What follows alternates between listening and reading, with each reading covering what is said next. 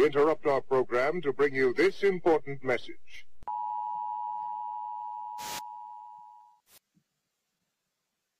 Man, let me tell you, almost dying because you mess up reading the surf when you're on the beach, knowing that 2 Canadians drowned the day before, that is way worse than running through houses, chasing dudes down alleyways in the middle of nowhere, Chicago, or in Iraq. the art of almost self-dying by stupidity it's wild. And I'll tell you the story. So I knew that the beach was rowdy, right? And this is in a small town on the west coast of Mexico. We knew the beach was rowdy, and we knew this because the reports came out that 2 Canadian guys had drowned, right? They found their bloated bodies floating right where the tides were shifting, so they didn't get washed out, but they also didn't stay close to shore, right? So like when the lifeguards come out to like scan the beaches for whatever, when they open the beaches, they do that. They'll take the boats out, the jets, and then they'll kind of squirt around just to see what's going on and see how mushy or dirty the water is, and then they throw their flags, right? So we get there, and everyone's like, oh, cool, the water's not so bad. So I'm out there, whatever, right? Long day. I'm swimming. I get washed out, and I get washed pretty hard, like 1 or 2 rolls in this thing. And I look over to the beach, and it's 400 to 500 meters away. And I'm like, Jesus. And I'm already tired, right? I'm already tired. And I start thinking like, hey, I need to get back. So in my tissy, my panic, I start swimming straight back, which is terrible idea, right? You're supposed to swim on an angle, right? So then after I atrophied myself, so I have nothing left. And here's the scary part, right? When you have nothing left and you start to come to terms, like, man, I made some horrible decisions being out here. I'm sinking and drowning. I'm super tired. You're just like, this is the dumbest thing. This is embarrassing for my family. What are they going to think, right? They just find you all bloated and lazy because you couldn't swim your ass back in. And this is fucked up to say. I know that I'm almost dying, but looking back now, it's pretty funny. But here's the cool part. I'm atrophying. I'm swimming out. I'm smoked. I'm spent. I can't even swim anymore. I'm kind of just bobbing in the water, still getting creamed by these waves. And I do like a spin around just to see what's around me, hoping that I'm getting washed off to one of the edges or somewhere near a cliffside or something. And there's this little dude on a boogie board. Man, he couldn't be any more than 10, 11 years old. No fucking shit. Now, I was spooked. I was like, whoa, cool. So I start waving him down. He comes over, kind of just looks at me, and I look at him. I didn't really have any words. I was just tired, and he could tell. And so he shares the boogie board with me. We're both kind of floating on this thing, getting creamed wave after wave, wave after wave. But we paddle in, right? And I wouldn't freak him out. So, if you would come to help somebody and they start like hogging the board from you, you'd kind of be like, hey, man, get off my shit. I know I would. You guys? Right? Yeah. Like, get off my shit up. Never mind. I'm not saving your ass. But I was trying to be patient with him. He's patient with me. He gets me to where I can touch the sand, the bottom of the floor there. And I'm like neck deep in water. And I'm like, man, it's completely toast, dude. And I'm looking around. So I get about waist deep and I start looking around because now I can like form a thought. I'm no longer in fear of my life because I'm, waist deep in water, not neck deep. And I'm looking for this kid and he's fucking gone, dude. I couldn't find this guy. Very similar to when you chase people and they get away, right? They're just gone. You're like, where the fuck did they go? They go in these tunnels like Mario. They're gone. Like, just, I'll get them next time. But they just disappear around corners and in weird abandoned buildings in Chicago. But I try to look for him because I was grateful, right? I tell this story just because it's a great story as far as remembering how easily a decision can go the wrong way, right? Mm-hmm. But I couldn't find him. And I tell that story to the locals, and they said that sometimes the pelicans transform themselves so that they can help people, and then they go back to being pelicans. So I was like, fuck, that's pretty neat, right? Local lore, right? Yeah. And so I went and bought a little hand carved pelican, and I still have that little shit hanging out at the house here as a memento. Where like broken hands are mementos from punching bad dudes in the head. Like my right hand's fucking wrecked. Scars and scabs from all the other random shit. But that hit me harder. And I tell that story more than having guns in my face and being tackled by 3 dudes and in the wrong place at the wrong time kind of stuff. Because that was like, my bad. I shouldn't have done this. I knew better. Right. Dudes, you just don't know what you're going to get, right? You might get a complete just freak out runner, a complete give up. He's just tired. I got asthma. Yeah. He goes down, right? And then you get the fighters, and you just never know. But I tell that story just because it's wild to make decisions in life that can lead the wrong way. Hey, and when you woke up and saw the news the next day, is that when the kid washed up on shore? So no, we already knew about the Canadians. Oh, no. I was saying the kid. You said this kid just like flat out disappeared. I was like, oh, he drowned. That's some big dude stole his boogie board, man. I'm like putting a mystery together, like, oh, he drowned. I just messed around. I saw the families with the shirts. They made shirts for him, missing boogie board, child left alone. No, that's dude. That's cool. You actually run across stories like that all the time, where people in car crashes and stuff, where some stranger comes over, and a lot of times it's like someone who has medical, background, or they, put some bandage, tourniquet, they do something, and then they bounce, man. And it's always pretty cool when it's an angel, man. No doubt about it. Yeah. Hey, you said it, and I'll back it 100%. It had to have been something magical, and so ever since then, I never stopped pursuing the things that I thought were going to be cool and doing man shit. And now it's like you can't even say man shit anymore because everybody gets butthurt about stuff, but that's what it was. I was like, I'm going to live to the fucking fullest and do exactly what I need to be and fulfill all the little things that I think are important, because I was about to punch out, and I was like, this sucks. I didn't get everything done. Yeah. Hey, Ski, you know who we got in here. You know who we're talking to. I want everybody else to know who it is. It's Raul Martinez, storyteller extraordinaire, man of adventure, founder of Rogue Methods, former military, former Chicago cop, former Arizona law enforcement, philosopher, and the best part of everything, man, when I first started following him on Instagram, was his power of positivity, pushing PMA, and puts out like really, really cool stuff, especially in the stories. He'll drop stuff from comic art to philosophy to training videos of what they're doing. And we're going to talk about that in a minute. And when I saw some of his training, I'm like, this dude right here is disrupting that flat range. Let's just get a pistol, shoot some paper, and check a box and say we're done. It's like, no.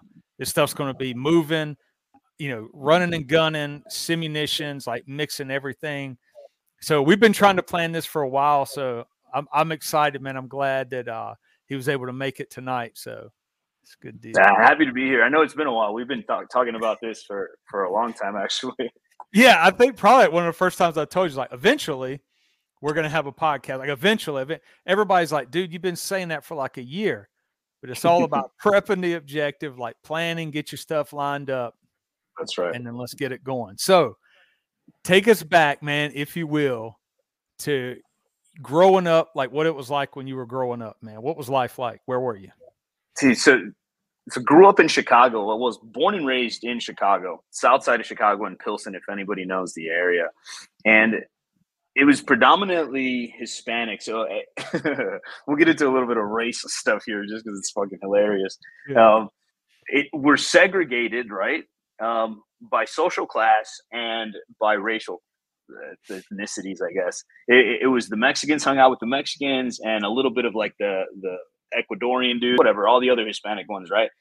Mexicans are the main primary in Chicago at the time. And then, or the primary race, there's some Puerto Ricans, but they don't count. I'm just kidding.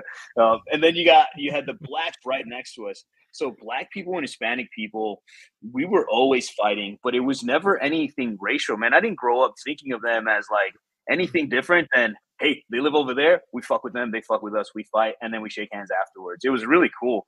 I don't think people get a chance to do that now. And it's kind of sad because it was a unique experience for us. And it would be like the Hispanic community, the black community, and then more Hispanic community, and then more black community. And it was just like these patches and patterns, right? Super close to Cabrini Green, the infamous, right? Cabrini Green ghettos. And it was just the thing. Like, people were cool back then, but Chicago was fun. We grew up in a all Hispanic community, so like I don't think I had to speak English until I had to speak English in school. So Spanish was my first language. English was my second language.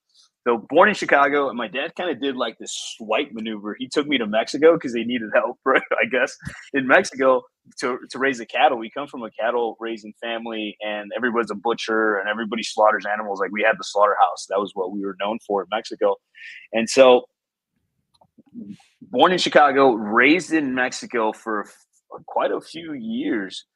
How old was I when I came back? I came back after diapers, so it was probably like 4 or 5, 3 or 4 or 5. I don't know. I probably wore diapers longer than most people because I was lazy when I was a kid. But no, I learned everything: how to eat, how to talk, everything in Mexico. I was watching cows get slaughtered ever since I could remember, and it was a cool upbringing. It really made me appreciate things later in life. But came back to Chicago, grew up there, started school. Did school, conventional public schools like every kid does, right? Running when you're the only one and not getting your shit stolen from the other kids that wanted to steal your fucking Michigan pullover starter jacket. I fought so many times for that fucking thing. Eventually I got my ass beat and I lost it, but we got it back, but it wasn't the same anymore, right? Those starter jackets were gold back in the day, man. Dude, you remember those? I love it. Over those Nostalgia. fucking things. Yeah, you drop the zipper and the starter patch is right in that center. Boy, yeah, man. Yeah, it was a good time. So it was a lot of that. I'm sorry, man. I walked at first. No white people living in Chicago? So yes, but I don't think I saw a white person until first grade or second grade. Kindergarten. The teachers were white. So like, who are these people? So this is what's fascinating to me. You can hear from my accent that obviously I didn't grow up in Chicago, New York, or anywhere like, where they have buildings. But where I grew up in the South, like everything was like, I don't know, intermingled. Like our schools, everything. And it was mostly black and white, 60-40 maybe. So 60% white, 40% black. But now the area where we're at has changed completely. Like we've got people moving from all over the country and then all over the world. But that's what always fascinates me. Is like we have the stereotype down here of being, because we were obviously in history segregated, but like I grew up in the 80s and 90s, so everything was not. It wasn't segregated. All the neighborhoods and stuff were everybody's starting to move around and intermingle. So it's crazy when I hear people from Chicago and New York too. I think New York was still kind of that way too, where everything's like blocked off and you've got like you were kind of mentioning like. Everybody grows up in like these 3 or 4 block radius, and like that's it. Like you don't go outside of that. And it's a real thing to this day. Like I had a female officer. So fast forward, right? I'm a copper in Chicago now, and I had a female officer, and she was platinum blonde, blue eyed, 5'6", right? And we go to a house call. Domestic call, and we get there, and these 3 little black kids are in the back room, like peeking over the corner, like fascinated. And I'm like, "What's up with the kids? Like, are they okay?" Like I didn't know if they were like nervous, scared, fascinated. They were just in awe of something, and it wasn't the police because I'm sure they've dealt with the police before. Yeah. And the mom goes back there, and she comes back, and she's like, "Hey, can the kids come up and touch you?" They were talking to my partner now, and touch your hair. They've never seen a blonde white person in their lives. And these kids are about 5, 6, 7. And this is now 2013, 2014. But dude, people do live in these tiny little small areas and they don't leave it. So imagine kids that have never in person seen a white person 7 years into their lives. Like it's not segregated because the city is that way. People segregate themselves, man. It's just the way it is. Like they want to be close to their people. Yeah. That the cool thing I want to point out is for people that have never been in law enforcement before. Man, think about that challenge for that female officer, right? Like just the situations you get thrown into as a police officer, it's insane. And just some of the stuff that you try and explain to people, like, yeah, they've never seen white people before. Like people wouldn't even believe that story. Yeah. I bet it's hard for people to believe because they just haven't seen it. And that's why it's important that we have these podcasts, man. So again, thank you for having me on here where we can share these random little tidbits that are only going to be asked by guys like you. Not everybody understands the deal. So it's important, man. These little stories, they remind us how big and how small the world fucking really is, depending on, and I'm just going to fucking say it, the level of education that is provided to you as a child. Absolutely. And experience, man. So many people have this truth, right? And it's because they've never experienced anything other than what they think the truth is, man. So like life experience just really plays into that too. It's crazy. Or like I'm sure, like you were just saying, so for this officer, she steps into this world that for her, she's almost maybe trying to play catch up, like what's what's going on here, like and so now she is basically representing everything that they see, this white blonde haired female.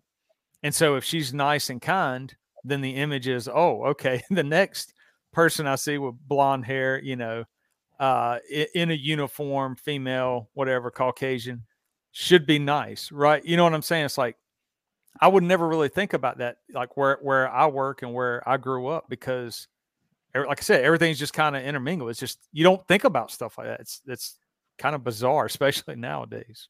That is actually a really good point, though. That's going to be the lasting or the last impression they have of an actual encounter, right? So it can pave the way for how they're going to be. So we always try to treat people the best that we could until you stop deserving it, man. And that's just the way I treat people. You have my full respect because, one, I respect myself, and that's where it all stems from, right? How we respect ourselves is how we treat others.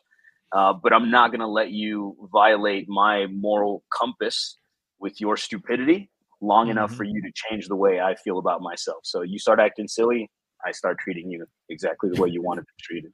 Right, man, that is well put right there. Yeah. So the one root cause, I guess, that like Ski and I used to see, and fortunately you don't see it a whole lot anymore, but would be like the insecurity in a new officer. New officer gets out of the car to get on the beat or the block or whatever, like the hot spot, so pick any city, it's got, areas or hubs where the violence is occurring or dudes are posted up selling. But you see like the young officers who either have some really good experience growing up, they've got some kind of strong background, in some type of fighting. Hell, if it's nothing more than street fighting, but I mean, they've at least mixed it up a little bit in a parking lot, in a cut, like somewhere, a trailer park, apartment complex, like they've fought in the street before. Or they've got some kind of like military background or something where when they get out of the car, their insecurities don't control their actions. Kind of like what you said is like you respect yourself enough. So it's weird how, like, when I first got into police work, I saw some senior officers at times who still had that insecurity, like because gangs were just starting to really hit the block, and these officers, the older officers, were insecure because they had no clue about the gang members, and they had no clue like how to address the problem. It was like, I have to control every encounter or control everything about the block, where us, like Ski, myself, and our cohorts that were just starting to get into it had a different approach, and most of us just kind of carried ourselves differently. But I don't know. I'm hoping that like this generation, this signing up now, so to speak, these last few years, like those are the true believers who are like, okay, it's kind of like joining the military after 9/11. It's like, okay, I know what I'm getting into and I'm all about it. I'm a true believer. This is just kind of what my heart tells me to do, and I'm going to do it. So it's kind of cool to see that now. And I'm hoping that's going on across the country, like in the cities and stuff, where people who are stepping up are like the true believers, who are serious about police work, and not, hey, I want to get a job where I get good benefits and can just sit in the parking lot and watch Netflix and drink coffee or something. I think that's going to be 30% of the new hires are going to be the bad ones, where they just want a job and they want, because I know a bunch of them that said that. Even in my academy class, there was a lot of that chatter. They were saying those things. And then you had the other small percentage that were like, this is why I want to do this. And then you have legacy people too. And those are always tricky, right? Because they can be jaded pretty quickly, or they can spiral into this beautiful thing. They typically fast track to become supervisors and then lieutenants and then have influence because of the legacy. Chicago's still very much a who kind of place, or at least it was before I left. And the DOJ got there and started putting their finger in people's butts, which was hard to muster, right? So it was weird, but that influence, that influx of people, and I saw it too with some of the old timers, that especially the guys. So as you get older, you transition into different roles, right? And a lot of our older dudes would drive the paddy wagons, right? And it was a good role for them, right? All the patrol coppers go do their thing, all the TAC teams do their thing, and then the paddy shows up to transport. Awesome. Then the cars can be freed up and you don't have to take up a cage in a car, right? And just bring it and then you process. So that was a good spot for those dudes. Usually you'd have 1 or 2 per shift. So it was cool to have, and it's two man per. So it works well for those guys, but they had that same feel like, hey, we're getting older, but the gang age doesn't fucking change, man. It's 18 to right. There's not even 18. It's like 13 to maybe 21 if they're still alive or not in jail. And that demographic stays pretty consistent across the board, across the neighborhoods. But the coppers get older and older and older and older, right? We just get new guys that aren't as tough as the older guys. But the older guys don't want to get beat up. They don't want to get roughed up anymore. They do way better command and control with, just controlling the environment by talking. But still, at least how we were seeing it, like the older dudes were just like, oh, shit, because the gang stayed the same age. It's like that Matthew McConaughey, right? What do I like about high school girls? I get older, they stay the same age. And young gangs. Yeah. So BC and I always talk about this, man, because proactive policing over the last, we'll call it 5 years, has gone out the door, right? And we're seeing the effects of it now. It's been a slow creep in, but like major cities are chaos right now. So part of our reason and want to even do a podcast where we do get to talk about law enforcement stuff and all that is to hopefully inspire young officers or people that are looking to get into law enforcement to like go in for the right reason and go and do some badass stuff like we've got to do and like go do police work, right? So my question for y'all is, how do we even start to encourage people to like go in and not just, oh, this is a 9 to 5 or this is just a job or I want to get that desk job ASAP? Like we need dudes out there that want to run and gun, that want to get in a foot chase, that want to get in a car chase, not for the wrong reasons, but just to go out there and let these criminals know, like, hey, man, 10 cops might drive by you, but not me. I'm going to stop tonight, and I'm going to get out, and I'm going to talk to you. Like, how do we encourage people and teach them to do that? So, it's tough because I think this needs to be somewhere, and I do this a lot in my stuff with the people who come to my courses and my training. I try to do a one-on-one influence where I share the stories and I talk about how cool it was, and you'll experience things, man, that nobody will ever get to experience unless you do the job. And there are still a lot of young guys, and I get a lot of these questions and gals that hit me up about it. And I think we have a better influence on that than on a big, broad audience, right? It's tough for us to make an influence just via social media and posts and things like that, because there's always more questions, right? That's why I get those questions. It'll be somebody who follows me, and then they're like, oh, I saw you were a cop. And then you get one question. Why'd you decide to be a cop? And then another question, like, what would you say to this guy if he wanted to be a cop? So now you've piqued their interest, right? Out of all the other people who didn't ask you jack, right?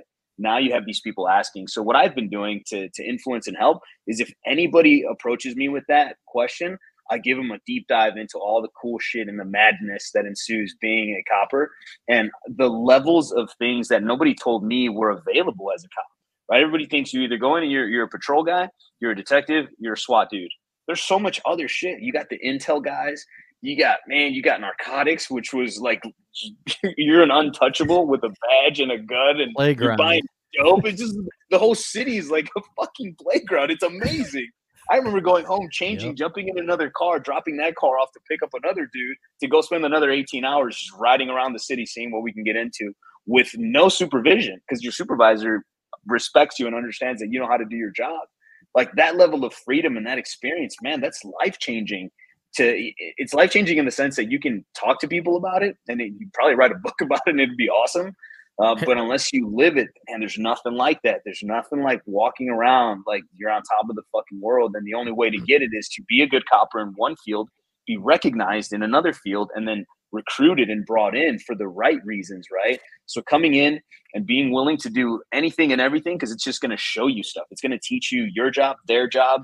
It's going to teach you the bad guy's role. I think another big thing for coppers, young coppers, so if you guys are listening, fucking learn what you're doing. Learn who's your audience, right? And your audience isn't your peers. Like they're there to help. They're there to evaluate you. Learn your audience and you'll be super successful as a cop. Figure out what the local gangs are.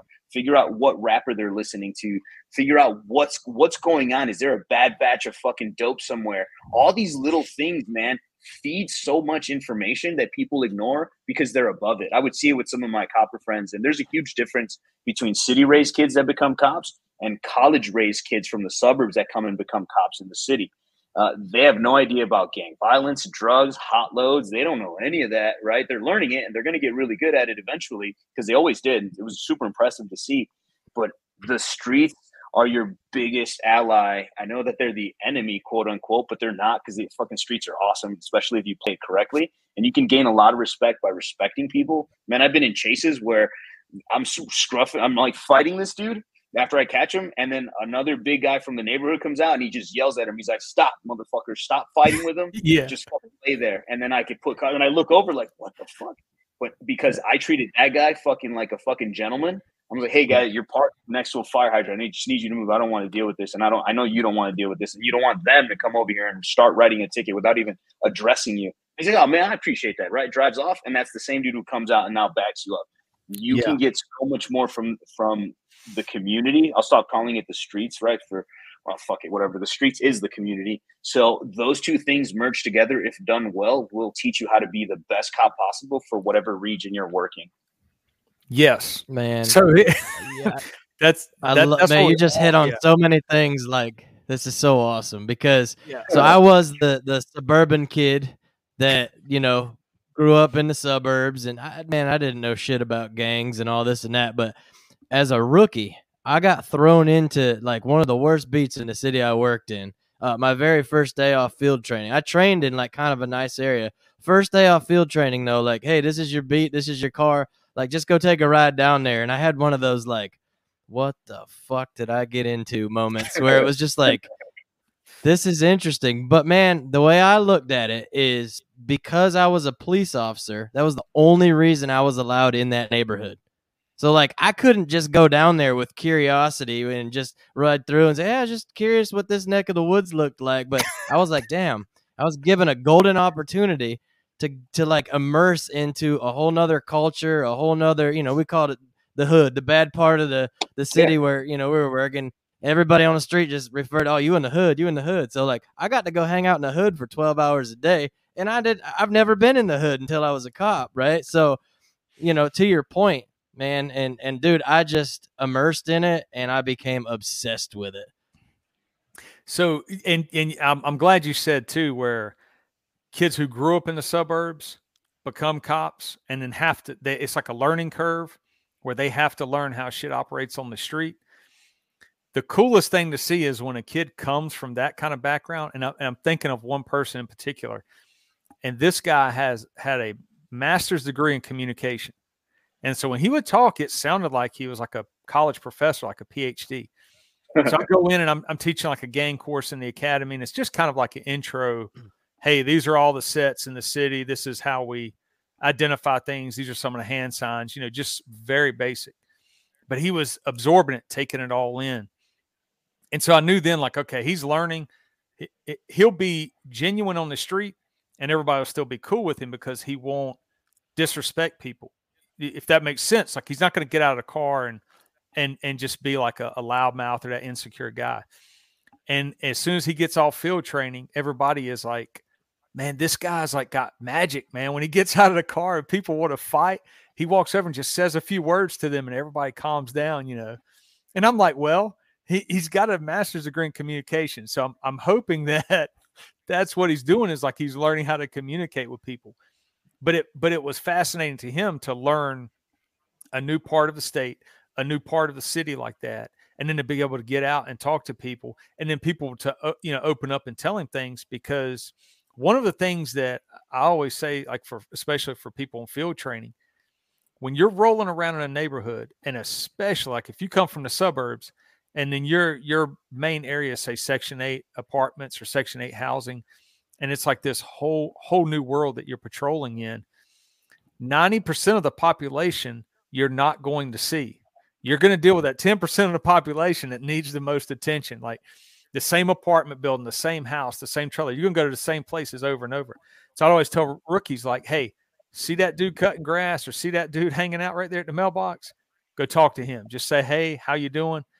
He's going to talk to you respectfully, and he's going to move on. You're never going to have to arrest that guy. He works for a living. But you got to talk to people and remember, okay, this neighborhood, 90% of it, everybody wants to be left alone. That 10% are the ones that are terrorizing everybody. You know what I mean? Like that idea.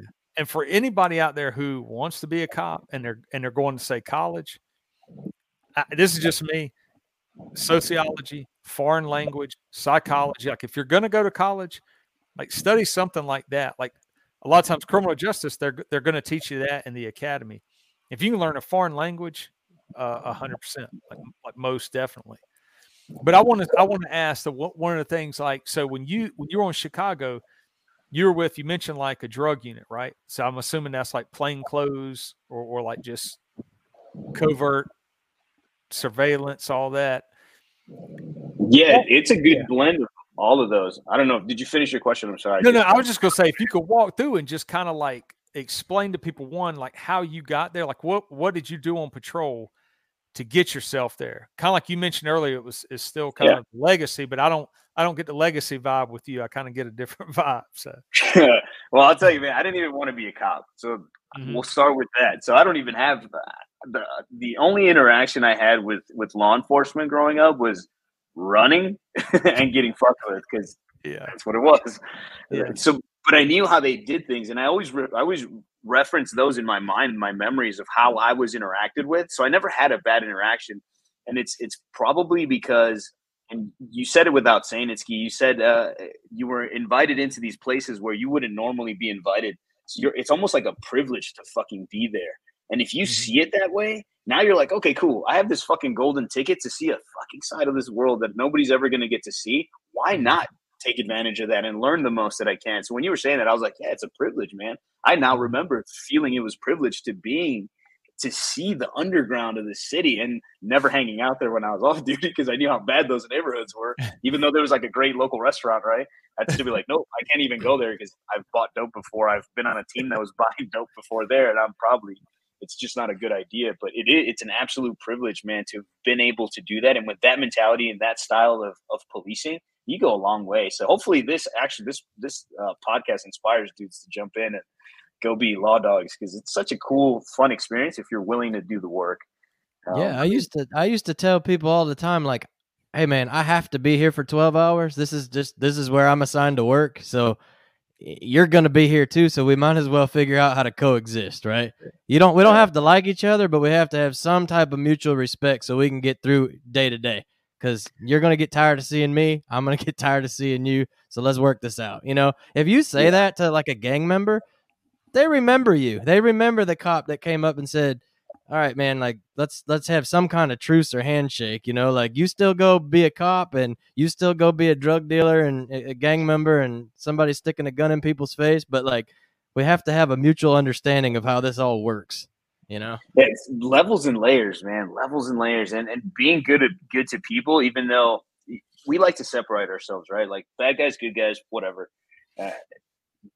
Some of these people are just, you haven't caught them doing anything wrong, so they're still good guys technically, right? But and they know that somewhere down the line somebody's going to get caught for something, or you're not going to see something and they're going to get away with it. So it's just this back and forth game, like, hey, you didn't catch me on anything this time. And I remember catching dudes and they'd be like, yeah, you got me. I slipped on that one, or I shouldn't have hit my baby mama, knowing that I have these other two fucking charges. Like, and they're like, yeah, I messed up. And those guys, you have another level of respect for, because they already know. They already know the game. They know what you're there to do, and they're not just going to fight for no reason. Where it's a little different with the younger crowd. They're just fighting for no reason.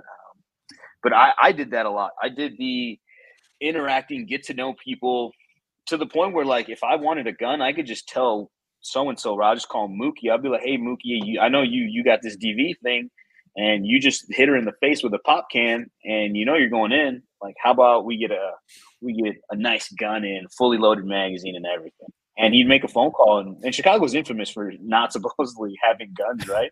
There's guns fucking everywhere. I had a dude bringing me for him. He called it up, he brought a gun in a little Walgreens gift bag and put it next to a dumpster next to the police station, fully loaded and everything, so that we can work with him to get him off the new case that he had. It was hilarious, but building that rapport, and I think that spread at the academy. When I was teaching at the academy before leaving and coming to Arizona, the guys that were kind of, I don't want to say they didn't like me or they didn't mind me, because I don't know that for a fact. The guys who didn't favor me they weren't my besties, right? We didn't fist pump and do all that good stuff. They would call me the 2-year wonder. Every 2 years, it seemed I was going somewhere different. And that was my whole thing. Because like I said, I never wanted to be a cop. I kind of stumbled onto the role, and it ended up being one of the cooler things I've ever done. But it was post-military, post-contracting. I get on the job and I go through probation. You go through probation. I didn't want to be class commander. That's another one. And I ended up becoming class commander. I was like, damn it, I didn't want to do this, right? And so I ended up doing that. And shout out to Trung. I don't know if you guys follow We Go Home, that whole stuff, that whole company. No? So they're pretty cool. They're out of Chicago. Trung's a former Ranger, and we were in one class academy away from each other. So now he's out here doing cool shit. Chicago SWAT. I went the narcotics route because I like the dingy underground shit. I didn't want to wear pickle suits, run around doing that shit. It's like, whatever, that's lame. That's like that whole, like, you wear too much stuff. I want to wear less stuff and run around. Yeah. And so, but yeah, I built a good reputation for working hard, and some people like it, some people don't, right? That's just the way it is. And more than anything, I think it was intimidation, that knowing that they could have done it, but they didn't choose the route to go that hardcore to be recognized for it. That's how I see it, right? I don't see jealousy. I don't see those things. I see it more as it's an intimidation that they could have done the same, but they chose not to. So they're kind of kicking themselves in the ass. And that's how I leave it. And so I started to get recognized. They knew I had a military background. They knew I was doing reconnaissance. They knew I knew how to do good comms and pick up dudes and talk to dudes, and not necessarily flip dudes because we weren't really flipping anybody on patrol, but I could talk to people and get things done, street level stuff. And so when it came up, I was in the paddy wagon one night taking a shift over for somebody else. The dude's like talking about his friends. He's about to retire. He knows everybody. And I was like, hey, you know anybody in narcotics? And he's like, oh, yeah, my buddy so-and-so, he's a sergeant. He's got his own team. I was like, oh, man, that'd be a cool place to go, I'll tell you that. And he's like, oh, okay. So we had that little bit brief conversation carried on through the night, and I that's how I planted the seed. I started chatting with him more and more, and I was like, "Hey, any chance you could pass my name along to your buddy?" And he's like, "Call him right now." Boop boop boop. Calls him up. He's like, "Oh, I want you to meet this guy. He's looking awesome. Blah, young guy, military. Super stoked to be, putting people together." And that's what I'm saying. He was a good old boy, so he's putting people together. I remember doing a traffic stop with him, and the dude was he was tanked. He shouldn't have been driving. The friend. It turns out it was his buddy from high school. And these guys are already like close to being 55, right? Retirement age. And they went to a local school where everybody that goes there either becomes a cop or a fireman. And it's like a legacy school, high school. And so they're friends. And he's like, here, kid, he throws me the keys. Take that car. We're going to take that car to this address. I'm going to take the paddy wagon with my buddy. Boom, we drive. He's retired, so I can tell this story. It doesn't fucking matter, right? We take the car. We take my buddy's drunk friend and shit. We drop him off at his house. Fucking good to go. Like, the way I imagined policing would be in a small rural town, we were still doing that, community-based stuff. Dude, I've thrown away so much dope that didn't matter. It was inconsequential dope. Like, you had a dime bag in your pocket, I'm not going to lock you up for that. I'd rather you be my friend for the next 2-3 other cases that I'm working, right? Or I would fuck with dudes and be like, dude, I call you red-handed. You just lit that blunt. Smoke it as fast as fucking possible and then throw it away. And then be like, they'd burn that shit to the fucking burn their fingers off, just try to get that thing burned down. But I would do shit like that. But that was my reputation, is that I was good with the community. I didn't give a shit about doing stuff. I chased whoever needed to be chased, but I was super polite. No excessive use of force issues. So I would always control the situation. Be like, all right, do you need any more? You don't? Awesome. Handcuffs. Let's go. And they would always be super grateful for that. Even the guys, when you would rough them up a little bit, they'd be like, okay, cool, you got me. That was the end of that. And I remember other guys talking shit about other cops being a little heavy-handed because they were pissed about something. And I get it, right? That's not my problem. That's each individual officer. But yeah, they passed my name along, and then that supervisor came down with his whole team. They're in the parking lot. I shake his hand. I meet him. I tell him who I am, what I'm about, and he's like, "Hey, cool. Go outside. You're going to meet all the guys. They're going to do a quick interview and see if they like you." I was like, "What? Shit, cool. Let's do it." Walked outside, met all the dudes. You're mixed bunch of rowdy dudes, man. You name it. They look like either bikers or little Asian crackheads, and you name it, man. You had everything on the team. It was fucking awesome. So I met all the guys, little Hispanic dude, right? Everything. And so I met all the dudes. A couple weeks later, I got loaned into the narcotics unit, and then for 2 years, I was just running around doing enforcement, setting up buys, driving Uber cars, pretending to be just an Uber driver, picking up dudes, guns, dope, you name it. It was such a wild ride. And then from there, I had a friend who was at the academy, and they were like, "Hey, there's a spot open on the firearms training team. You want it?" And you can't say no, right? You can't be like, Yeah. "No, I'll do it later," because you're not going to get that offer again. Right. So I never said no to anything. They're like, "You want narcotics? Here's the guy. Cool, let's do it. You want tag team? Here's the guy. Do it. Cool, let's do it." And I would always say, so that's why it looked like I was like sidewinding into all these positions. But it's whenever something came up, I would never say no, or I would avoid saying no, and I'd just say yes. Even though I was like, I love the narcotics thing. I love the 18-hour days, 20-hour days, changing clothes 2 times a day, changing into different cars. That shit's so badass, man. Pissing in bottles. Yeah. And it was, you name it, it's everything, right? And so trial by fire, again, the narcotics team, I know it's fast tracking, I'm talking a lot, I'm sorry, guys, but I get on the narcotics team and it's trial by fire. They're like, let's see if you can do everything you say you can do. Here's this fucking surveillance car, park on this corner. These are our 2 by officers, relay everything that you see, and when it's time to do a takedown. I was like, what? I've never done this before. I mean, I've done it, but I've never done it in America for you guys. Right, I've done it in Australia, Barbados, Jamaica, Miami. I've been in places doing cool shit, but I've never done it here. As a, it was a trial by fire. They're like, let's see how good you are. And I could hear them laughing because I was relaying everything. Like, white sneakers, white shirt. This guy over here, he's got a hat on, and that motherfucker looked, and he just turned his hat like thinking it was signals and shit. They're like, hey man, calm down. Too much information. I was like, I get it. What do you want? He's like, just watch our guys. I was like, perfect. So it ended up being a good night. We caught a bunch of dudes for heroin. That's when heroin was doing its thing. And then fentanyl right after, when the hot loads were coming in, everybody was dying.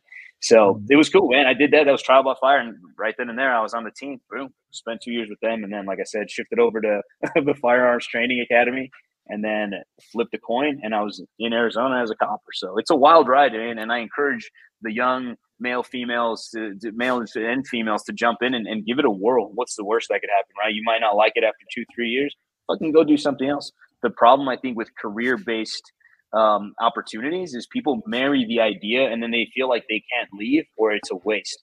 I know a bunch of people that were cops for 2 years and then they went to do something else and then they were just as successful at something else.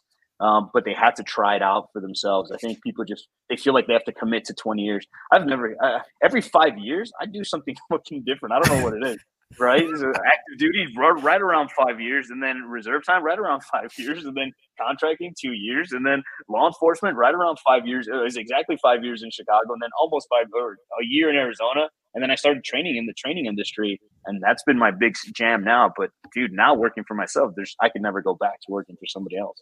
But be a cop. It's a good job. All I'm going to say is if you're listening, take notes and slow down and just listen to everything he just said, because he touched on so much stuff, man. Like, we just met 40 minutes ago, man, but like, this is the guy I want to work with. Like, he gets it. You either get it or you don't in police work, man. And just like everything you're saying just resonates so good with BC and I, man. It's like that's the guy we need on our squad, man. So, man, that's so cool. Dude, so the whole idea when you're talking about changing assignments too, you would not have gotten that shot had you been sitting there and never told that dude, like, oh, that sounds like a good assignment. You know what I mean? Like you let people know what you're interested in and then you seek it out.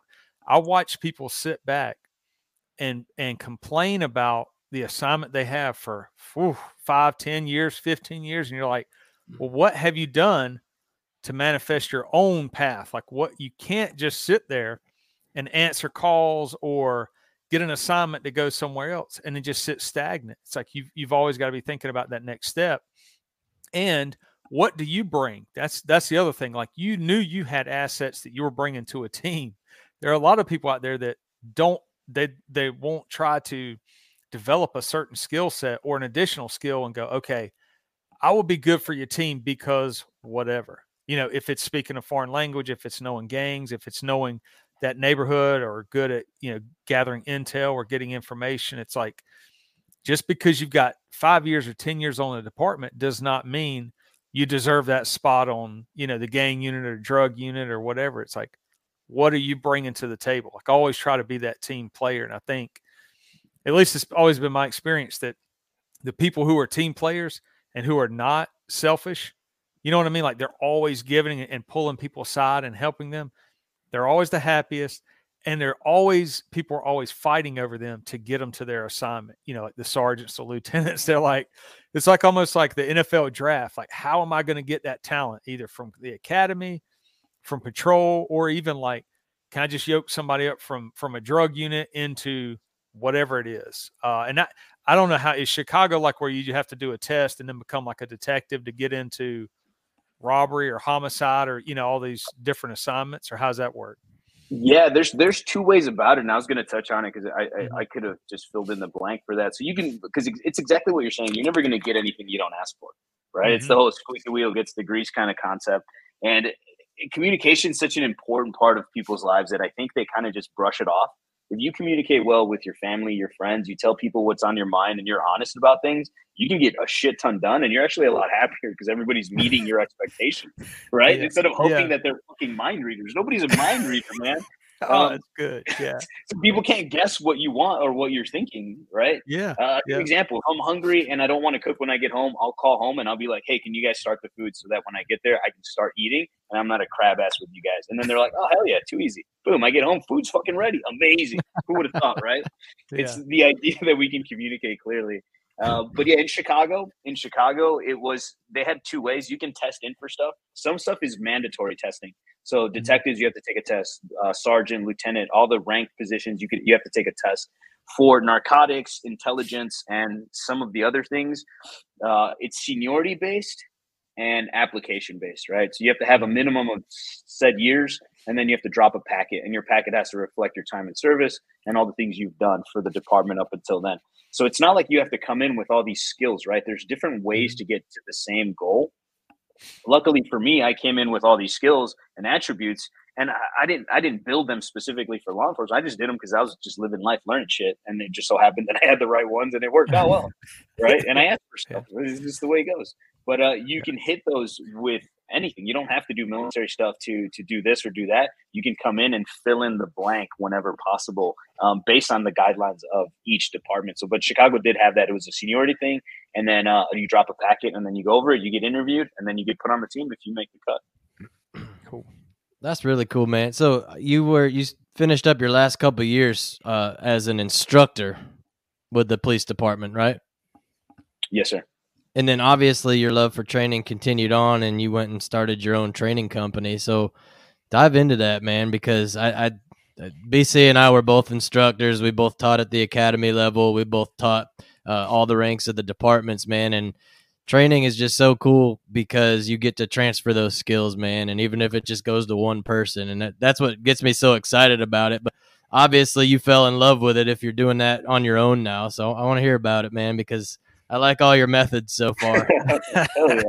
And training for me became this thing where I was like, why have enemies when I can have a shit ton of friends? And that's what teaching is to me, right? And I've met a ton of people who are like, man, I'm standoffish about you. I heard some things, and maybe I didn't like you because somebody else told me I didn't like you. But now I met you, fuck, I just want to hang out with you all day. And I'm like, well, there you go, man. You can't dislike people because somebody else said something. And that's that whole, like, why have enemies when you can have friends? So I try to do that with everybody.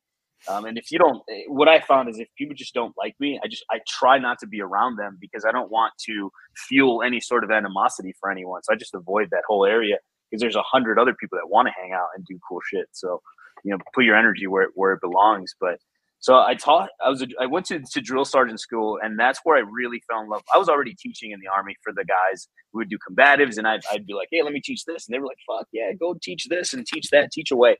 And I would always teach the newer dudes.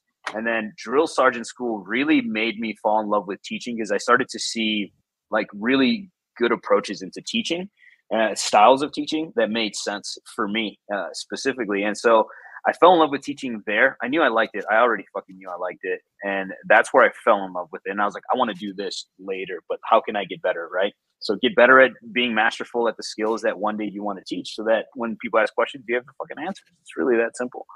When it comes to skill-based training.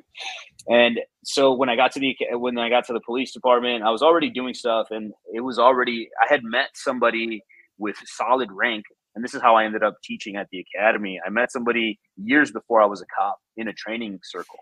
And they're like, oh man, if you ever want to do police stuff, hit me up. So I was already in narcotics, and that's when I saw them shook hands again. I was like, hey, what's up, man? How you been? You remember this training we did in like 5 years ago before I was even a copper? And he's like, oh yeah. And then he took on a position of authority where he could just make a phone call and put me where I needed to be for the training division. And so that's how I ended up teaching in Chicago. It's through the ranks, one, being skilled, having a good resume, being well-spoken, and being able and willing to present yourself and be like, hey, I'll do it right now. You want me to demo whatever class you want me to teach? I'll teach it in front of everybody right now. I don't care. I'm ready to go. That shit goes a long way with instructors, right? So I got in there and I was teaching at the academy, and it was really cool to see how law enforcement trains versus how military trained, and then how the contracting world trained, because it's so different, man. And the philosophies are different, right? You come from being military where it's like seek and destroy kind of shit. CQB is very different when you go in and you're like, fuck anything that moves. Yeah. And when you come home and you're like, no, dude, these are Americans that we have warrants that a judge trusted us with the information that we presented the judge. So we're not fucking lying to these court authorities, right? These figures that we've put into office and were elected by the people. So now we're going to raid American houses, American homes. So treat these people like Americans. It's not this like motherfucking people and kicking people around and treating them like shit. They're Americans. And this is something I preached a lot to my young coppers when I was teaching them there. It's like, you got to treat people the right way, man, because you're going to get a lot more back. But you still have to be aggressive if you have to be aggressive. But from teaching there and being able to kind of pass that knowledge on at the academy was really cool. It was really cool that it started to zero in on how I was going to become an instructor or a coach or a mentor or a teacher in the private market, because I was able to see how law enforcement did it, how the contracting world did it, and then how the military did it. And I was like, well, how do I look at all this, clean it up, and then make it so that I can provide the best, most cleanest, useful product? And so for me, it was lucky that I got to touch on just about everything everybody ever wanted to do. And then now I get to teach it all and present it in a way that makes sense for the civilian market, because they're not out clearing. So a great example, just so it all makes sense. CQB for law enforcement is different than CQB for military, is different for the home defense guy who's defending their home, right? And the example is this. For military, you learn how to clear in and out. For law enforcement, it's more in, but it's not kill, it's more capture. So it's understanding angles and not getting hurt and then capturing whoever's there.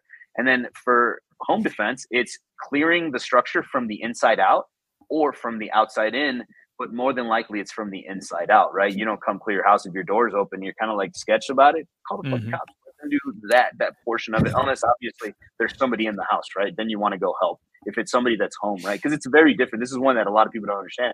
And you guys do. Obviously, a home invasion is very different than a burglary, right?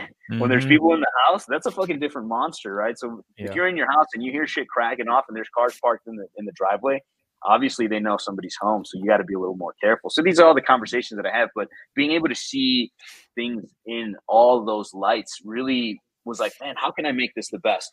And that's what led me to teaching. And before Rogue Methods, I was with another big company that I was able to learn everything. And I'm super grateful for that opportunity, because I learned the business. I learned all the strategies that I needed. I learned how to create a hiring process that was second to none. So everybody gets vetted and everybody gets put through this little bit of a ringer to become part of that team. And just understanding travel issues, you name it, man. I figured it all out. By helping build somebody else's program. And then now shifting over to Rogue Methods, I get to implement all those lessons. And to me, it was like, hey, what did I do well when I was a young soldier? What did I learn? Awesome. Take all those lessons, apply them to the next, Everything is a lesson that we shouldn't forget. And it's important that, and I know meditation sounds kind of like quirky or some weird stuff. I meditate often, and I go back into those meditations and I look at all those years and segments, and I still try to pull stuff from those times. I'm like, oh yeah, what was that awesome thing we did that one time? Oh shit. And I've forgotten so many things that unless I do something like that, or my girlfriend says something, my fiance says something, and it sparks a memory, I'm like, fuck, I totally forgot I did that. Oh shit, cool. And I remember all these things that I had forgotten, because you do so much, man. Our short-term memory gets smoked. And not everything makes it into long-term, right? Because we have so much to compute and process. So fast forward, now we're training civilians or just anybody and everybody who wants it. Because I'm a civilian now. I didn't mean that in a derogatory way, but we're all just citizens of this beautiful fucking nation. And I want to dump all of the information that I have out onto the public in the most cleanest, precise way that you'll actually retain shit. Because I can get people, and you've seen it when we do drills as law enforcement. We're just gonna ready up everybody to death. And then go home. You just shot 10,000 rounds and nobody learned shit other than I'm tired because I kept doing the same motions over and over, right? So how can I maximize their learning and give them the most value for their buck, but more than anything, their time, because time's more valuable than money. And you could always make more money. And so that's what Rogue Methods is. It was just this idea of how do I make everything that I learned digestible for just about anyone. And that's why one of the slogans for me is simplicity in all things. How can I simplify this that you can go home and teach it to your family that same night? But training is my thing, man. I love training. I love teaching. And my biggest fear is passing too soon, that I didn't pass all my fucking knowledge on to somebody else, so that somebody else can then benefit from it. So that's my little philosophy, is get it all out. Absolutely. So you're training mostly civilians right now? We do law enforcement. We do military. I did a contract not too long ago with some military guys that are going back overseas to train the police forces in other countries. And they just didn't want their equipment stolen, taken, or guns taken from them if somebody does flip switch. So we do a lot of that: weapons retention, weapons recovery, and then weapons domination, in the sense that we take guns away from other people. And so that's what our program highlights, that close contact gunfighter program. And that's what they were after. They're like, hey, we don't want our guys easily stripped of their equipment. And if it is stripped by a lucky shot, how do we get it back in time before they start using it? And so we do everything, you name it, man. I do the tactical officers associations for random states whenever they pop up or they request it. We do free seminars for law enforcement just because it's important to just give back for guys that I think what people don't understand about law enforcement, right, is that they have real lives outside of just law enforcement. Right? Yeah. They could be going through divorces. They could be going through children taken away. They can be going through all these things, all the same problems you go through and we all have been through. And then they have to go and deal with somebody else's problems. So the fuses are shorter. So not that they want to be short or angry, but they have fucking lives. And I always told people that, like, hey, man, sometimes if a copper's got an attitude, it could just be something at home. So don't take it fucking personally, right? Brush it off, be polite, and you'll get past it. But yeah, we everything, you name it, we teach everyone and anyone who is a legal, law-abiding citizen that wants to come on, fucking rock on and kick some ass. And I promote a team environment, individual learning in a team environment. And everybody comes in, we gather around in circle pits and we fight and we cheer each other on and high five everybody and fucking we're dirty and nasty and everybody goes home and then everybody stays connected. And I hear back, this is the biggest one. And it's a metric that I'm starting to gauge, and I'm tracking it little by little, how much influence this class has had on people, to the point where people are joining CrossFit gyms, jiu-jitsu studios, kickboxing. They're joining all these gyms they would have never have joined had they not come and got a little dose. And I'm not saying it's all me, right? Because it's already an interest of theirs.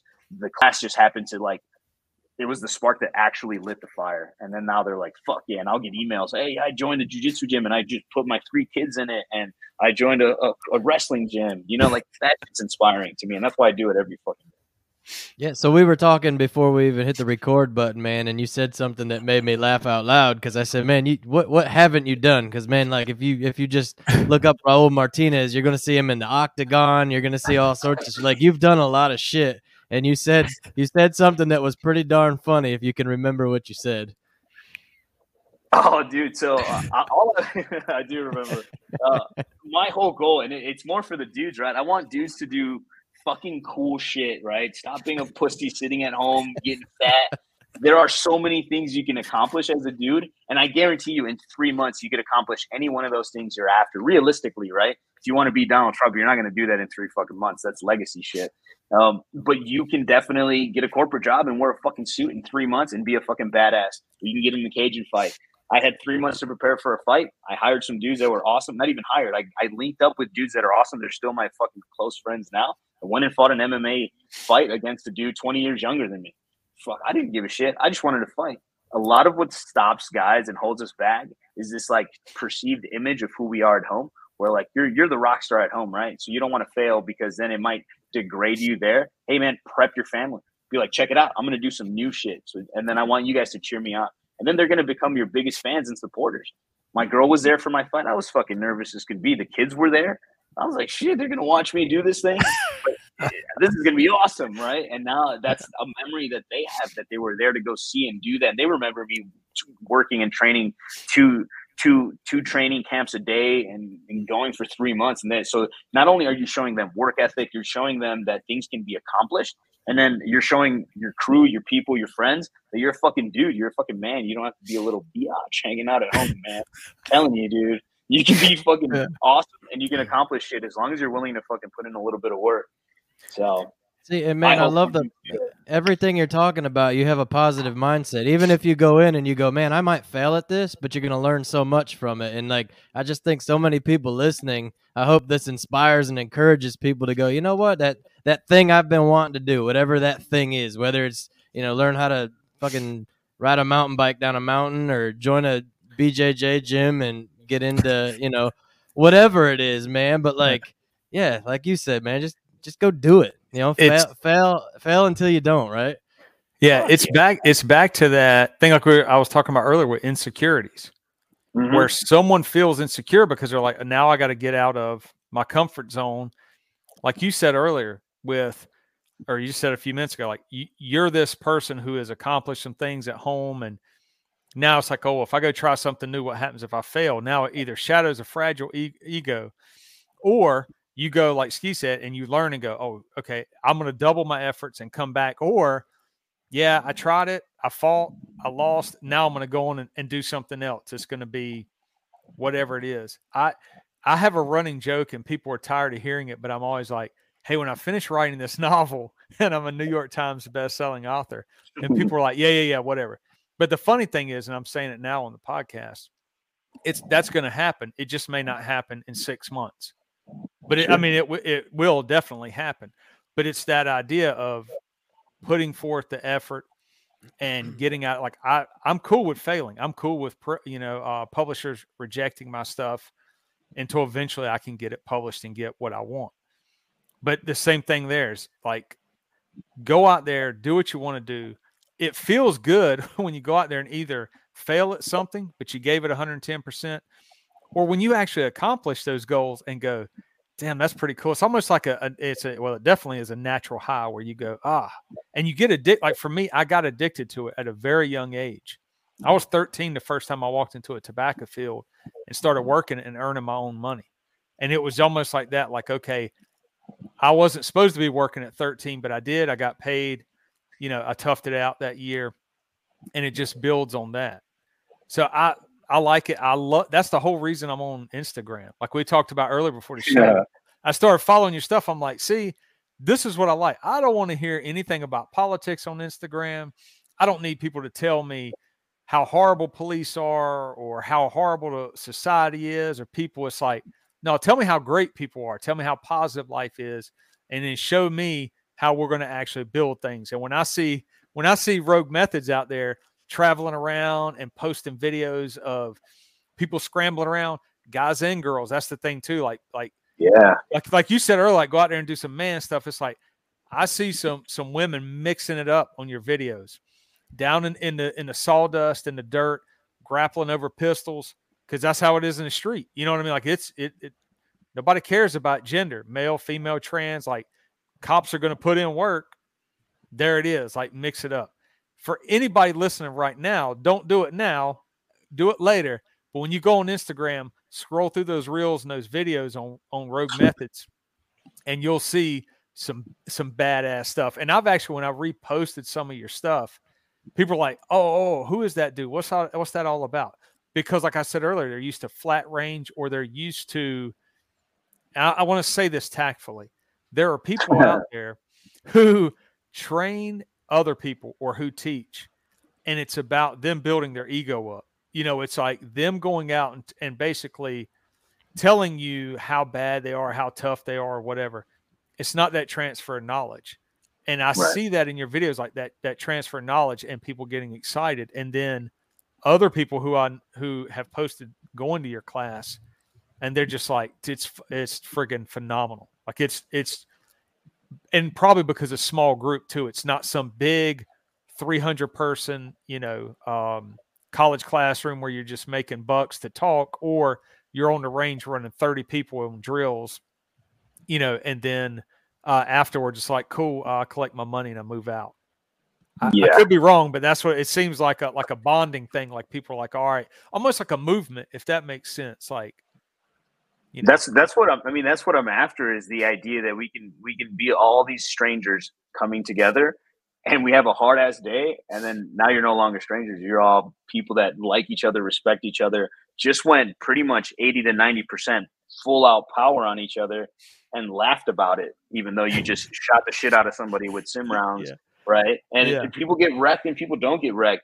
I mean, we had a great weekend, this last one in San Diego, or just outside of San Diego. And there was these 2 female officers. And it's funny because they're both pretty high up in their departments. I think one's like a K-9 supervisor and the other one's a SWAT team, perhaps, something like that. But they were like, shit, if our department knew what we were doing, they wouldn't have fucking sent us here. So I kind of laughed at that first off. They're like, this is some different ass shit. Because I do something that a few things that are a little outside the norm that are special to the class, but they only pertain to what we're doing, right? So I would never do something hazardous outside of the realm of you having to understand a concept or a principle that we're trying to convey in training. But all those things, I think when people start to see and they free their mind, I always say free your mind about things. Instead of like center mass, high center mass shots, high center mass this, everything high center chest, man, I'm liberating people's mind that if you're in a scuffle and your pistol's out and you're protecting it and their hand is available, shoot the fucking hand. If their elbow is available, shoot their fucking elbow. Shoot them in the knee, shoot them in the foot. Put that fucking first round somewhere and start modifying their behavior via these pain fucking thresholds. And then you can clear your malfunction and put something somewhere else. Little by little, you're going to win this game, right? And then they're like, oh, shit, I can do that. But when we see it happen in class, that's the fucking gem right there. And it happened in this class. I do this standing style weapons retention specifically for CQB to protect the gun from anything coming towards it. And the dude lunged for the gun, and the other guy retracted the gun, got the round off, cleared the malfunction, protect the gun again, got pushed over, fell on the ground, made space, and then lit the dude up after clearing a malfunction, falling on his back, and then just shot the dude. And I was like, that's what I wanted to see. Your ability to do some of the shit we drilled all day long. And to me, that's when curriculums start to make sense, when they can be drilled and then applied by the end of the day. Not, 10 years from now, you'll be a gunfighting black belt, which that's too late, right? Like if you came for this class, you came because you need something right now. Here's some shit that works real quick. And then you can always build upon that. And we saw it in the class, and everybody was like, oh shit, you should have seen it. Everybody was like cheering them on. They were all hugging each other. And that's what I'm after, is this unity, this bond, bringing people together and making everybody happy. Like, it's a thing. It can be done. I think people just have gotten lazy about it. And either it's about money or it's about egos. And I don't give a shit about either. I can fucking do jobs anywhere and make money. And I'm not a good looking dude. I'm not famous. I don't care about those things, but I'm really good at teaching, and I believe in the program that I have. And that's what I push. So it makes it easy for me. Man, that's so cool. And you touched on something I always like to say when I'm teaching is there's a difference between understanding and application, right? You have to get the basic fundamentals of understanding the concept, but then you have to be able to apply it, man. And like when your student, finally does it and the light bulb goes off and everybody sees what you've been preaching all day, and then like you actually do it, man, that's the magic of being an instructor. And that's what keeps you wanting to teach, keeps you coming back over and over again. That's fun, man. Absolutely. And that's the masterful part of it, right? When you realize, how can I recreate this sooner in people? Like now you're cleaning up all the nonsense. You're not saying filler words. You're not wasting their time with stories. And I've been to those classes with high personality guys, and it's like 17 stories that are irrelevant now because they're not even a part of what you're trying to teach me, but they're cool stories. I get it, right? But I don't really give a shit about that story, but I know what you're trying to say. So it's either stories or it's learning. And for me, look, I'll tell stories after the class. We'll go eat dinner, and I'll tell you all the stories you want to hear about Chicago, about the mountains of Arizona, the trials and tribulations of contracting in Jamaica and Barbados and doing weird shit in other countries. I'll tell you all about that offline when we're having a dinner together and we're actually, we're communicating in a different way. But you came to learn, let's fucking learn. And this is what I have you for 6 hours, 7 hours. I'm going to give you everything I can. And that's been the well-received message. That's where all the feedback that you guys are seeing as well. everybody just loves it because we're there to work. I'm not there to fluff you with a bunch of stories. Like I said, I'll tell all the stories you want after we're done training. Training comes first. That's what you paid for. That's what you're going to get. So it's pretty cool. Well, that's the cool thing too. When Ski mentioned earlier about him going into one of his assignments being an instructor, people were like, whoa, why is this dude going to be an instructor? He's the gang guy. He's the drug guy. He had a very cool assignment at the time. And it was like, that's who you want to go teach. Yeah. You know, you want that person passing on the basic skills, but also advancing that forward. You know, that idea of, yeah, we can work on our draw and changing magazines, but what else can we do? Like be more innovative. But that whole idea, like you, excuse me, like you had mentioned earlier, when people are teaching and they're there to just make money, they draw it out. So they draw out the time. So then they make it 2 or 3 days, or they draw out like the story. So then they don't have to do a whole lot of the teaching. And some people fall for it and then go, man, I was really entertained. That was a cool class. It's like, yeah, but what did you learn? You know, I'll walk into a classroom and I'll teach electives. So I do a lot of gang stuff. And the cool thing is I can apply and create my own classes, right? Like I don't teach somebody else's curriculum, and I actually bring in gang members and former drug dealers to help teach. So if I'm teaching a class on a certain gang, I've got an informant over there with their face covered up, you know, and introduce them under an alias. And then we present a block, they answer questions, and then they move out, you know, and the next day or the next block, we got somebody else in. And so the feedback on that was the same thing, where people were saying, this is absolutely crazy, because now you're actually bringing gang members in and we're talking about this stuff and we're exchanging ideas. And what I noticed was the officers, the deputies, the agents were like, oh, man, I've never even really sat down and talked to a gang member. Like, they're surrounded by gang members on the street, but it's like they never just sat down and talked to them or listened to why somebody would join a gang or do whatever. It's the whole idea, though, of not sitting there and teaching someone else's curriculum, designing your own thing, because that's what people need. Like, I never had a class like that. I never got that knowledge. It was, we had to learn it and develop it. So that's what's so cool. Like, when I started watching your stuff, I'm like, he's doing the exact same thing in firearms retention and, you know, basically the skill set that he knows, but then he's also, you know, bringing something completely different into it, disrupting this whole idea. That's what I was drawn to. And that's what I was telling Ski, you know, when we first started making a list of guests, I was like, dude, we got to get on, because it is like a version of us elsewhere. And too, like the whole idea, when you talk about, you don't have to be a cop or a police officer forever for your 20 years or 30 years. Do a couple years, go do something else, go be successful somewhere else. I do want to say, you're wearing a shirt. Do you sell merchandise at class, or can people get it on a website, or what? So this shirt, this one specifically, it's our team shirt. It's our, you got to fight in one of the classes, and I gift it to you personally after you accomplish the day. So you can't buy this one. And I give it to everyone who fights in our program. And it's one of those things, like, I see it at like Disneyland photos, and I see it at dinner with random people in photos, right? And I'm like, I fucking know that shirt. And I'll give them a thumbs up. They're like, yeah, if you know, you know. Like, this is that fight shirt. For this year, it's this color. Next year, it'll be a different color. But this specific one is the team fight shirt. If you get it, it's because you fought. And if there's people that come in and they're kind of sketched out about the drills at the end, and they're like, you know, I've been here all day, but I didn't do the final drills, you don't get a shirt. It's an earned shirt, and it's you take your rightful place within our people, and people love that shit, and I love that shit, and that's why I made that thing. And like the Rogue Methods page, it only follows people who have been to our program, who have trained with me personally. It's for them, right? I don't have to follow anybody special on there. Only the people that have been a part of Rogue Methods.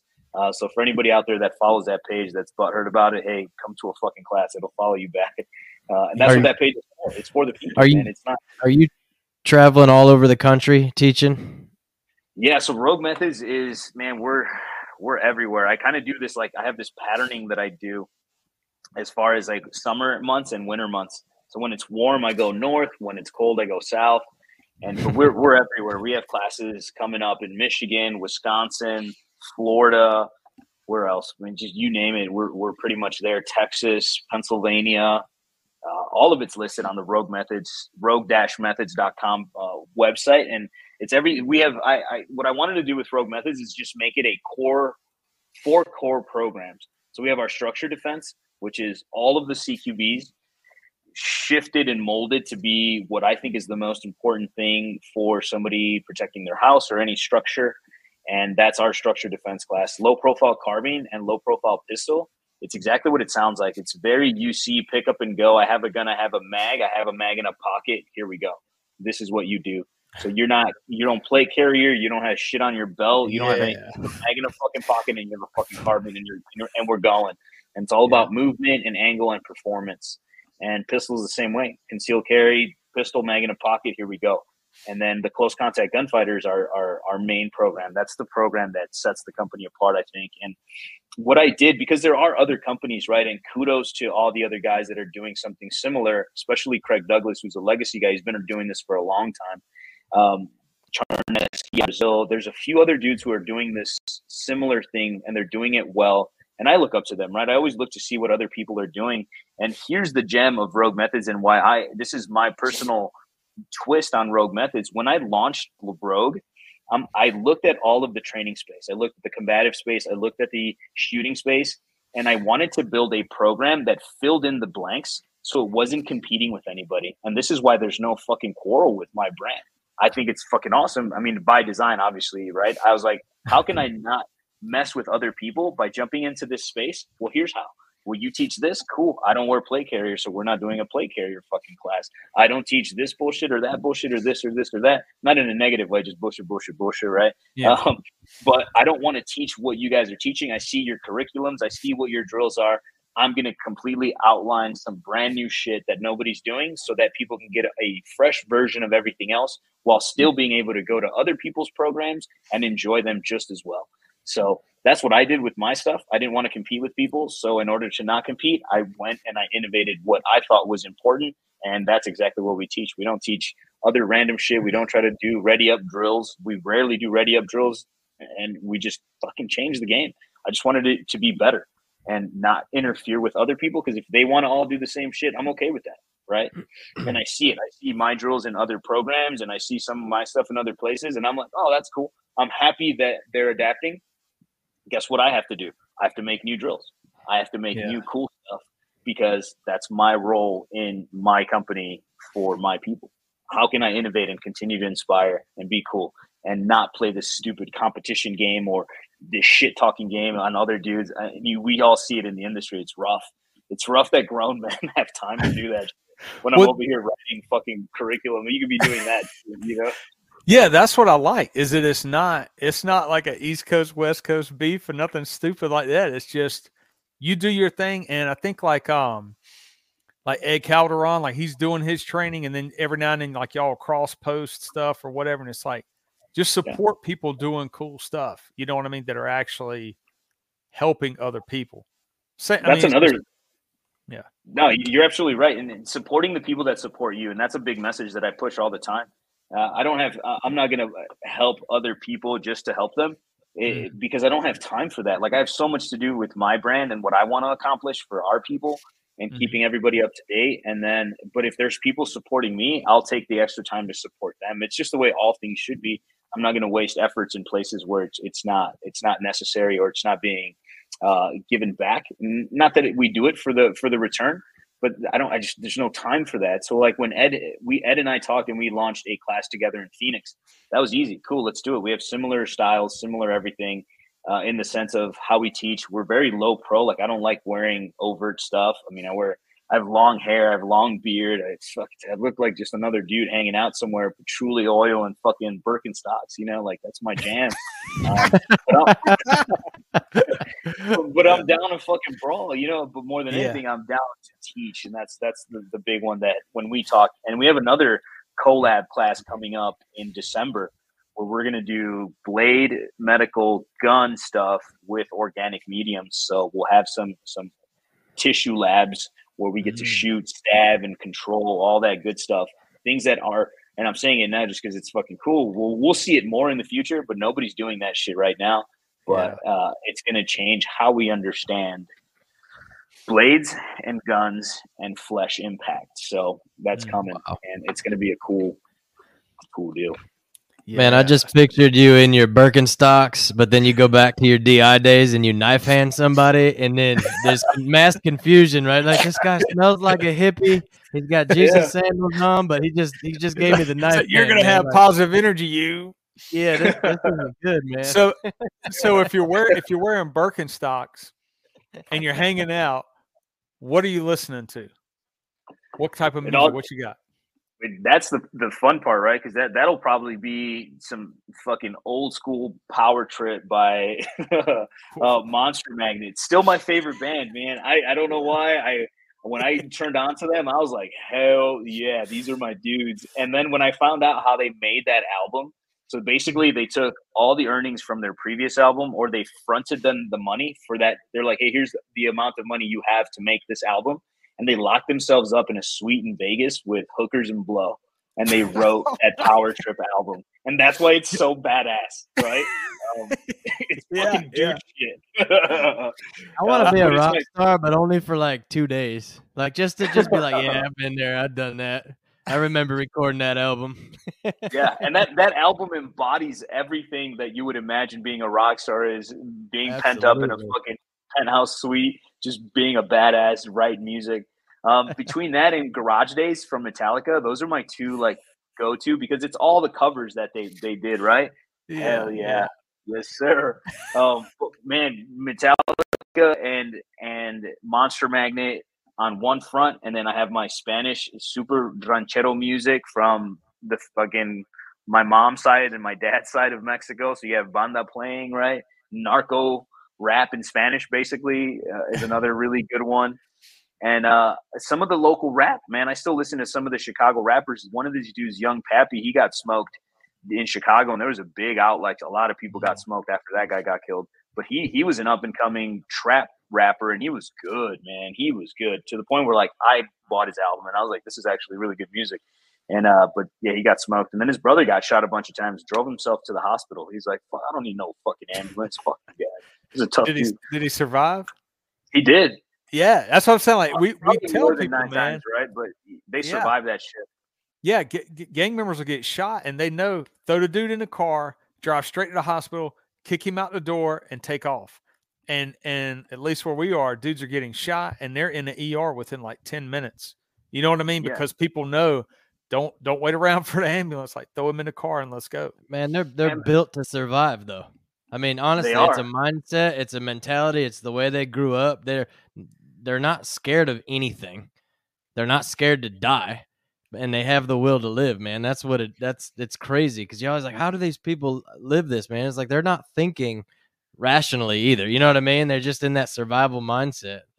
I know I just went off topic, but no, it's super on topic, but because it makes sense, because you've seen it, kind of like we've all seen it in this route. When you see the little kids come out of school and they're shirtless and they're slap boxing, right?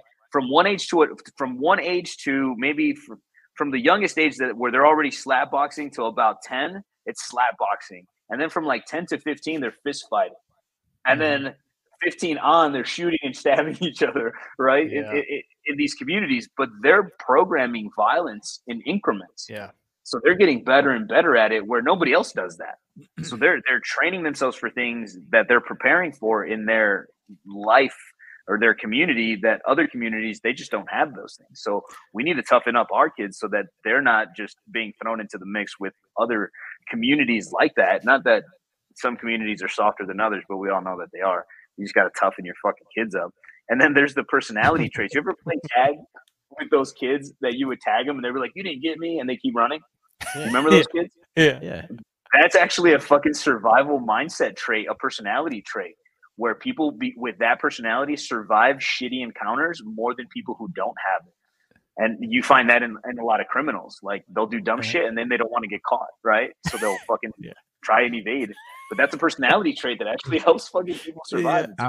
I was watching a surveillance video of a shooting once at one of our local convenience stores that was just gang riddled and open air drug market, and watched it a couple times. And the dude that was firing off rounds, he actually, when his mag went dry, he either had a jam or his mag went dry. I watched him back up, kneel down, take cover in the front of a car that was in the parking lot, get his gun right, and come back up. And I know he wasn't training to, Sure. he wasn't going through your classes and all that, but like his survival instinct was, my gun's out of battery, I need to get behind cover and go back up. And man, dude, it was amazing to watch because that was instinct. That was not training. That right there is actually a good train. If you run across that video, man, send it. Unless it's department only, but there's something to that because I can, and I say this jokingly in my classes, right? I can teach you how to clear malfunctions. The majority of the most common malfunctions in 5 seconds. You ready? Unload your gun, reload your gun. Bam! I just taught you how to clear malfunctions, right? Yeah. That's it. So what that dude did was like, fuck, let me get this shit out and let me get this shit back in. It really, truly is that simple. But sometimes instructors, legacy guys a lot, they like to start calling things like type 1 diabetes, type 2 this, type 3 that. And it really just is the gun is not firing. So unload it, clear it out, and then reload the gun. And it should start working for the most part, unless you have something catastrophic, right? So people always laugh at that. And that's what that dude basically did. He basically unloaded the gun and reloaded the gun, I'm assuming, so that shit would work. And that's all we have to do. Logic and reason surpass any kind of dumb shit people try to invent, man. Yeah, absolutely, man. The best part, though, when we were talking about music earlier, is when you run across somebody who's like this hard gang member, they're worried about their image, and then you see their song list maybe in their phone. And like we ran across one with a dude that was listening to System of a Down, and he's like, don't let nobody know I listened to that, man. Like he was like worried that people would find out he wasn't listening to what everybody else was. He's listening to System of a Down. That's like he's expanding his wings. yeah. He was like secretly listening to like different types of music. He's like, I don't want anybody knowing what I'm listening to. Hey, let me ask a question all the way back to the beginning of this conversation. Do you still have family members in Mexico raising cattle? We do, but so the family has cattle, but they've transitioned into other businesses. So they're not slaughtering cows anymore and doing any of that. They still have the grocery stores and the butcher shops. They passed that part of the job on to somebody else. And it was cool because it was like a community working together, right? So we would slaughter the cows and produce the meat, and then we would give the raw hides to the rawhide manufacturer guys. And they would lay them out, dry them, shave them, and then form them into whips and rope. So like everybody worked together off of these animals. So it wasn't like you just slaughtered it and dumped everything. And you would do the hooves would go over here and they'd boil them and make whatever they make out of hooves. And it was super cool to watch how the communities came together when they knew they were slaughtering 1, 2, or 3 heads of cattle, and everybody would start getting more work from it. But I remember being a kid and seeing all the rawhides just drying in the sun and then getting shaved down, and so much cool stuff. But no, the family isn't doing that anymore. They still run shops. We still have family down there. But now they're just more business owners than they are hard labor. Yeah, and I only ask because of the story you just painted, man, is I think we're getting to a point in time where people are going to need those skills again, and instead of throwing the rawhide out and passing that on, and that self-sustainability and being self-sufficient, man, that's why I ask. It piqued my interest because I want to know how to raise cattle. I want to know how to utilize that animal for everything that I can do with it, and I just think it's really cool, man. Just getting back to the roots of just how it used to be, and I think you're seeing a lot more interest in that now because people are starting to, just current events and all that stuff going, I might need to grow my own food. I may need to make my own, whatever it is, but that's why I asked. And yeah. And it's cool to remember those things, man. And just looking back, I remember drinking milk straight from the cow's tit with a scoop of fucking chocolate powder and just letting the milk squirting from the fucking udder or the udder fucking foam it up and mix it for you, and then just fucking powering it down. Those were great times, man. I feel for my kids because they're never going to get these experiences. So I have to tell them these stories. This is why we have podcasts, right? To share these stories and try to remember. And every time I'm going to go and try to remember all my childhood shit now so that I can remember to write this down or pass it down in one of my own podcasts. But it's such a cool thing to try to relive those things for our kids, because they're missing out on all the cool shit we did when times were just a little bit differently. And like, I remember seeing my uncle, we would slaughter every cow that he slaughtered. He honored it by drinking some of its blood. So we did it halal style, right? You kind of tie the hind legs, you would slice the throat open, and then you would hang it and let it bleed out. So he would cup 2 hands, drink some of that blood, honor the animal, and then continue to process the animal. So he's this big jack dude, fucking monstrosity of a man. He's super cool dude. But yeah, I remember doing that. And the first one that I slaughtered, I drank the blood and we did the whole ceremony thing. And it was just to honor the animal. Like, that's a thing, a missing part. Like, kids don't know where stuff comes from. Like, hey, let's get man. chicken. They're like, oh, from the grocery store? I'm like, no, chickens come from here before they even make it to the store. But these are those lost arts that cities, more than anything, have created this detachment from our food sources. But that's a whole different topic. I just came up with an idea, man. You might have to create another exclusive Rogue Methods T-shirt, and you'll have a cow at your training, and somebody that wants to do their protein shake right off the teat, man. And that's a whole nother T-shirt. Yeah, dude, that'd be fun. So it's in Spanish, it's called pajaretes, and it's a celebratory drink on a Sunday morning after a hard night of partying on a Saturday. You wake up and you put your drink of choice, vodka, rum, whatever, and then you shoot the milk straight into that concoction of alcohol, and you cure your hangover by drinking cow's milk and vodka, or cow's milk and tequila, and you power that shit down. And people do it all over the country. To this day, they still do it. They do it in the ranches out here too. It's pretty neat to see. But yeah, I don't feel like I'm living enough, man. It's wild, man. It's a good time. So we've barely touched the tip of the iceberg on anything, and BC and I want to do a whole bunch of shows that really deep dive into like kind of street cop methods and just patrol techniques and just investigative stuff, man. And I think the three of us could knock a few more episodes out of the park like that. So I'm just foreshadowing a little bit, man.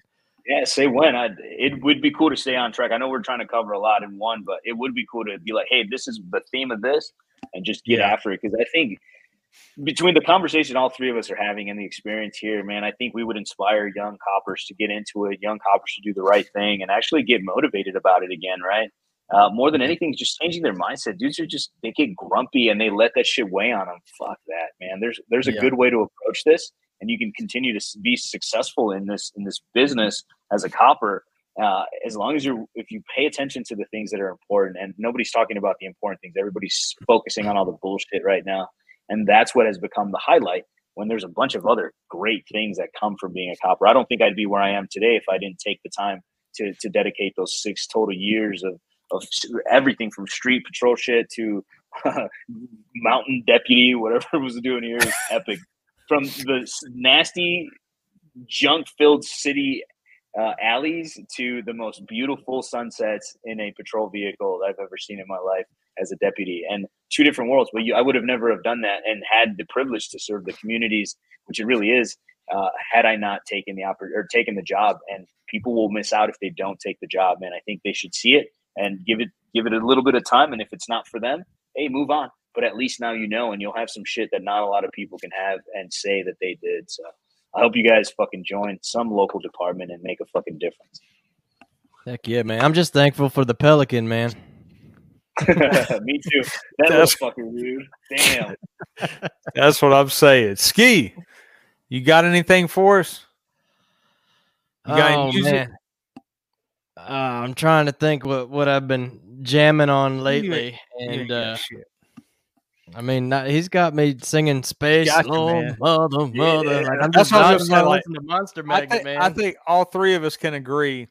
Everybody needs to go out and listen to some Monster Magnet. Hell yeah. Straight up. Done and done. But the on repeat for me, just so you guys know, it's from Highly Suspect, My Name is Human.